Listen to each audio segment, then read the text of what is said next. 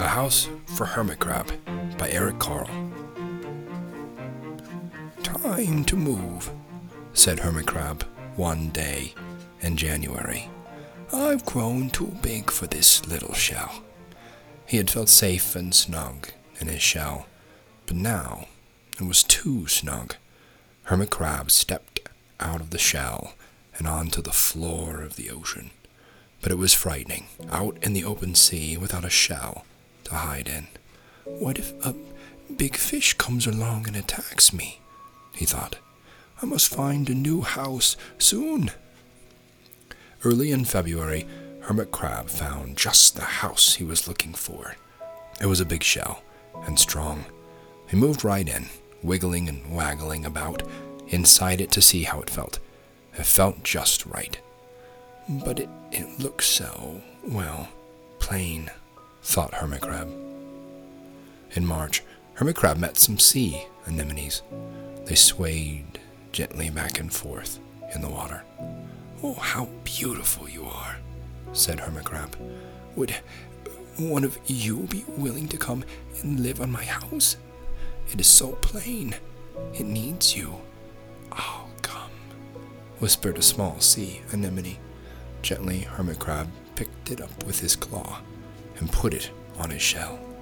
In April, Hermit Crab passed a flock of starfish moving slowly along the sea floor. "Oh, how handsome you are," said Hermit Crab. "Would one of you be willing to decorate my house?" "I would," signaled a little sea star. Carefully, Hermit Crab picked it up with his claw and put it on his house. In May, Hermit Crab discovered some coral. They were hard and didn't move. "Oh, how pretty you are," said Hermit Crab. "Would one of you be willing to help make my house more beautiful?" "I would," creaked a crusty coral.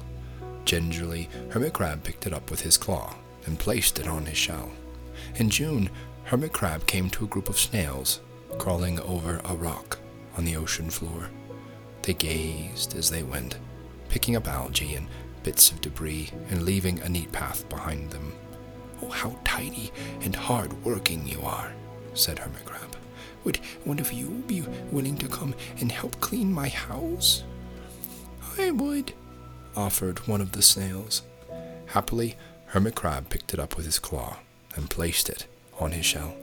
In July, Hermit Crab came upon several sea urchins. They had sharp, prickly needles. "Oh, how fierce you look," said Hermit Crab. "Would one of you be willing to protect my house?" "I would," answered a spiky sea urchin. Gratefully, Hermit Crab picked it up with his claw and placed it near his shell. In August, Hermit Crab and his friends wandered into a forest of seaweed. "Oh, it's so dark here," thought Hermit Crab. "How dim it is," murmured the sea anemone. "Oh, how gloomy it is," whispered the starfish. "Oh, how murky it is," complained the coral. "I can't see," said the snail. "It's like nighttime," cried the sea urchin.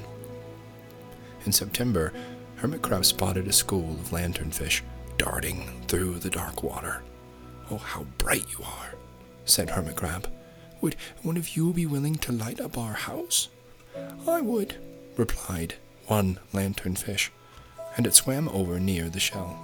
In October, Hermit Crab approached a pile of smooth pebbles. "Oh, how sturdy you are," said Hermit Crab. "Would you mind if I rearranged you?" "Not at all," answered the pebbles. Hermit Crab picked them up one by one with his claw and built a wall around his shell. "Now my house is perfect," cheered Hermit Crab. But in November, Hermit Crab felt that his shell seemed a bit too small. Little by little over the year, Hermit Crab had grown. Soon he would have to find another bigger home. But he had come to love his friends. The sea anemone, the starfish, the coral, the sea urchin, the snail, the lanternfish, and even the smooth pebbles. "They have been so good to me," thought Hermit Crab. They're like a family. How can I ever leave them?" In December, a smaller hermit crab passed by. "I have outgrown my shell," she said. "Would you know of a place for me?" "I have outgrown my house, too," answered Hermit Crab. "I must move on. You're welcome to live here, but you must promise to be good to my friends." "I promise," said the little crab. The following January, Hermit Crab stepped out, and the little crab moved in. "Couldn't stay in that little shell forever," said Hermit Crab as he waved goodbye. The ocean floor looked wider than he had remembered, but Hermit Crab wasn't afraid. Soon he spied the perfect house, a big, empty shell. It looked, well, a little plain, but sponges, he thought. Barnacles, clownfish, sand dollars, electric eels. Oh, there are so many possibilities. I can't wait to get started.